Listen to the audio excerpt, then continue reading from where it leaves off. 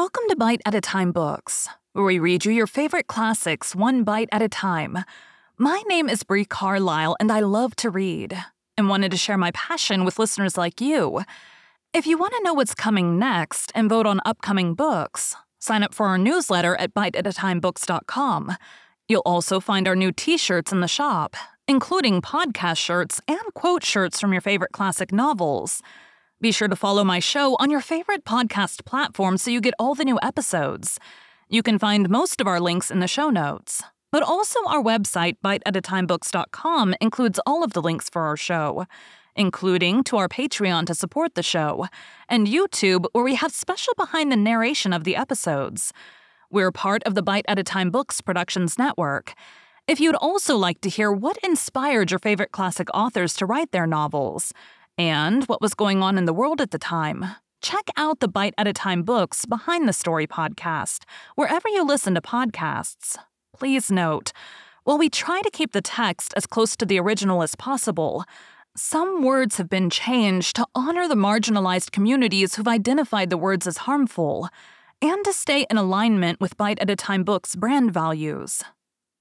Today we'll be continuing The Phantom of the Opera by Gaston Leroux. Chapter 25, The Scorpion or the Grasshopper, which, the Persian's narrative concluded. The discovery flung us into a state of alarm that made us forget all our past and present sufferings. We now knew all that the monster meant to convey when he said to Christine Daae, "Yes or no. If your answer is no, everybody will be dead and buried." Yes, buried under the ruins of the Paris Grand Opera. The monster had given her until 11 o'clock in the evening. He had chosen his time well. There would be many people, many members of the human race up there in the resplendent theater. What finer retinue could be expected for his funeral? He would go down to the tomb escorted by the widest shoulders in the world, decked with the richest jewels. 11 o'clock tomorrow evening. We were all to be blown up in the middle of the performance if Christine Daae said no. 11 o'clock tomorrow evening. And what else could Christine say but no? Would she not prefer to espouse death itself rather than that living corpse? She did not know that on her acceptance or refusal depended the awful fate of many members of the human race. 11 o'clock tomorrow evening. And we dragged ourselves through the darkness, feeling our way to the stone steps, for the light in the trap door overhead that led to the room of mirrors was now extinguished. And we repeated to ourselves, 11 o'clock tomorrow evening. At last, I found the staircase. But suddenly I drew myself up on the first step, for a terrible thought had come to my mind. What is the time? What was the time? For after all, 11 o'clock tomorrow evening might be now, might be this very moment. Who could tell us the time? We seemed to have been imprisoned in that hell for days and days, for years since the beginning of the world. Perhaps we should be blown up then and there. A sound. A crack. Did you hear that? There in the corner. Good heavens, like a sound of machinery. Again. Oh, for a light. Perhaps it's the machinery that is to blow everything up. I tell you, a cracking sound. Are you deaf? Monsieur de Chagny and I began to yell like madmen. Fear spurred us on. We rushed up the treads of the staircase, stumbling as we went. Anything to escape the dark, to return to the mortal light of the room of mirrors. We found the trap door still open, but it was now as dark in the room of mirrors as in the cellar which we had left. We dragged ourselves along the floor of the torture chamber, the floor that separated us from the powder magazine. What was the time? We shouted. We called. Monsieur de Chagny to Christine. I to Eric. I reminded him that I had saved his life. But no answer save that of our despair, of our madness. What was the time? We argued. We tried to calculate the time which we had spent there, but we were incapable of reasoning. If only we could see the face of a watch. Mine had stopped, but Monsieur de Chagny's was still going. He told me that he had wound it up before dressing for the opera. We had not a match upon us. And yet we must know. Monsieur de Chagny broke the glass of his watch and felt the two hands. He questioned the hands of the watch with his fingertips, going by the position of the ring of the watch, Judging by the space between the hands, he thought it might be just 11 o'clock. But perhaps it was not the 11 o'clock of which we stood in dread. Perhaps we had still 12 hours before us. Suddenly I exclaimed, "Hush!" I seemed to hear footsteps in the next room. Someone tapped against the wall. Christine Daae's voice said, "Raoul! Raoul!" We were now all talking at once, on either side of the wall. Christine sobbed. She was not sure that she would find Monsieur de Chagny alive. The monster had been terrible, it seemed, had done nothing but rave, waiting for her to give him the yes which she refused. And yet she had promised him that yes, if he would take her to the torture chamber. But he had obstinately declined and had uttered hideous threats against all the members of the human race. At last, after hours and hours of that hell, he had that moment gone out, leaving her alone to reflect for the last time. Hours and hours. What is the time now? What is the time, Christine? It is 11 o'clock. 11 o'clock, all but 5 minutes.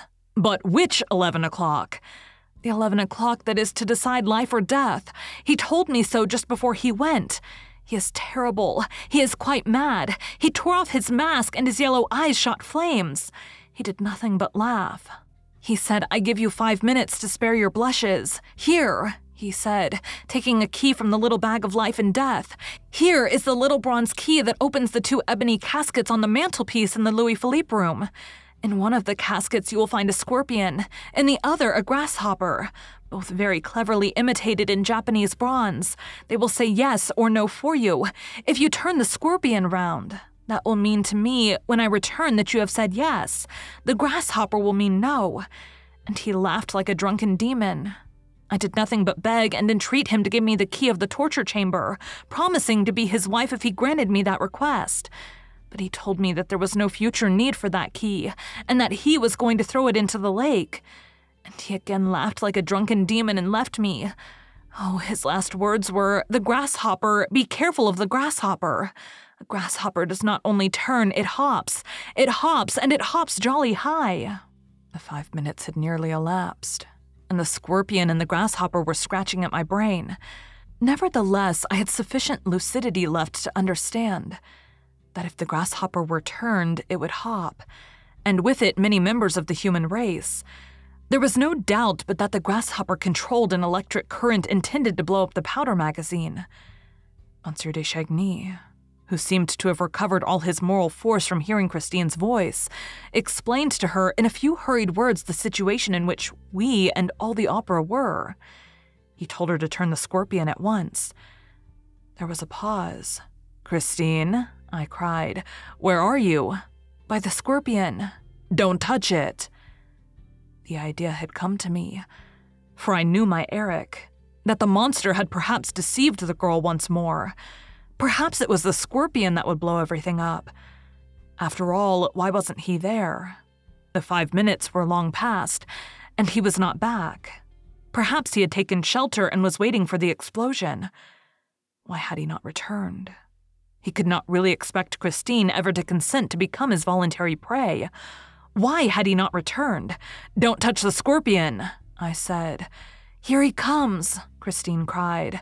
"I hear him. Here he is." We heard his steps approaching the Louis Philippe room. He came up to Christine, but did not speak. Then I raised my voice. "Eric, it is I. Do you know me?" With extraordinary calmness, he at once replied, "So you are not dead in there. Well then, see that you keep quiet." I tried to speak, but he said coldly, "Not a word, Daroga, or I shall blow everything up." And he added, "The honor rests with Mademoiselle. Mademoiselle has not touched the scorpion." How deliberately he spoke. "Mademoiselle has not touched the grasshopper." With that composure. "But it is not too late to do the right thing. There, I open the caskets without a key, for I am a trapdoor lover and I open and shut what I please and as I please. I open the little ebony caskets. Mademoiselle, look at the little dears inside. Aren't they pretty? If you turn the grasshopper, mademoiselle, we shall all be blown up. There's enough gunpowder under our feet to blow up a quarter of Paris. If you turn the scorpion, mademoiselle, All that powder will be soaked and drowned. Mademoiselle, to celebrate our wedding, you shall make a very handsome present to a few hundred Parisians who are at this moment applauding a poor masterpiece of Meyerbeer's. You shall make them a present of their lives, for with your own fair hands you shall turn the scorpion, and merrily, merrily we will be married." A pause, and then, "If in 2 minutes, mademoiselle, you've not turned the scorpion, I shall turn the grasshopper, and the grasshopper, I tell you, hops jolly high." The terrible silence began anew. The Viscount de Chagny, realizing that there was nothing left to do but pray, went down on his knees and prayed. As for me, my blood beat so fiercely that I had to take my heart in both hands, lest it should burst. At last we heard Eric's voice. "The 2 minutes are past. Goodbye, mademoiselle. Hop, grasshopper." "Eric," cried Christine, "do you swear to me, monster? Do you swear to me that the scorpion is the one to turn?" "Yes, to hop at our wedding." "Ah, you see, you said to hop." "At our wedding, ingenious child. The scorpion opens the ball. But that will do. You won't have the scorpion. Then I turn the grasshopper." "Eric, enough!" I was crying out in concert with Christine. Monsieur de Chagny was still on his knees praying. "Eric, I've turned the scorpion." Oh, the second through which we passed. Waiting to find ourselves in fragments, amid the roar at the ruins. Feeling something crack beneath our feet. Hearing an appalling hiss through the open trap door, a hiss like the first sound of a rocket. It came softly at first, then louder, then very loud. But it was not the hiss of fire. It was more like the hiss of water. And now it became a gurgling sound, guggle guggle. We rushed to the trap door. All our thirst, which vanished when the terror came, now returned with the lapping of the water. The water rose in the cellars above the barrels, the powder barrels. Barrels! Barrels! Any barrels to sell! And we went down to it with parched throats. It rose to our chins, to our mouths, and we drank. We stood on the floor of the cellar and drank, and we went up the stairs again in the dark, step by step, went up with the water. The water came out of the cellar with us and spread over the floor of the room. If this went on, the whole house on the lake would be swamped. The floor of the torture chamber had itself become a regular little lake, in which our feet splashed. Surely there was water enough now. Eric must turn off the tap. Eric, that is water enough for the gunpowder. Turn off the tap. Turn off the scorpion." But Eric did not reply. We heard nothing but the water rising. It was halfway to our waists. "Christine," cried Monsieur de Chagny. "Christine, the water is up to our knees." But Christine did not reply. We heard nothing but the water rising. No one in the next room. No one to turn the tap. No one to turn the scorpion. We were all alone, in the dark, with the dark water that seized us and clasped us and froze us. "Eric! Eric! Christine! Christine!"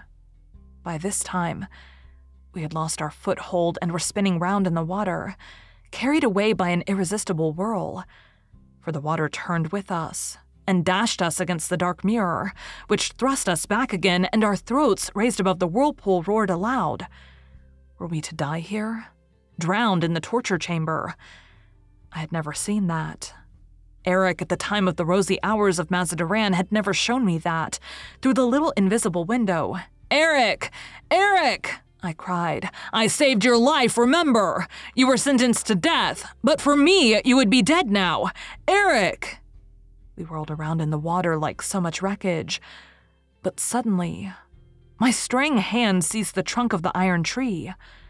I called Monsieur de Chagny, and we both hung to the branch of the iron tree, and the water rose still higher. Oh, can you remember? How much space is there between the branch of the tree and the dome-shaped ceiling? Do try to remember. After all, the water may stop.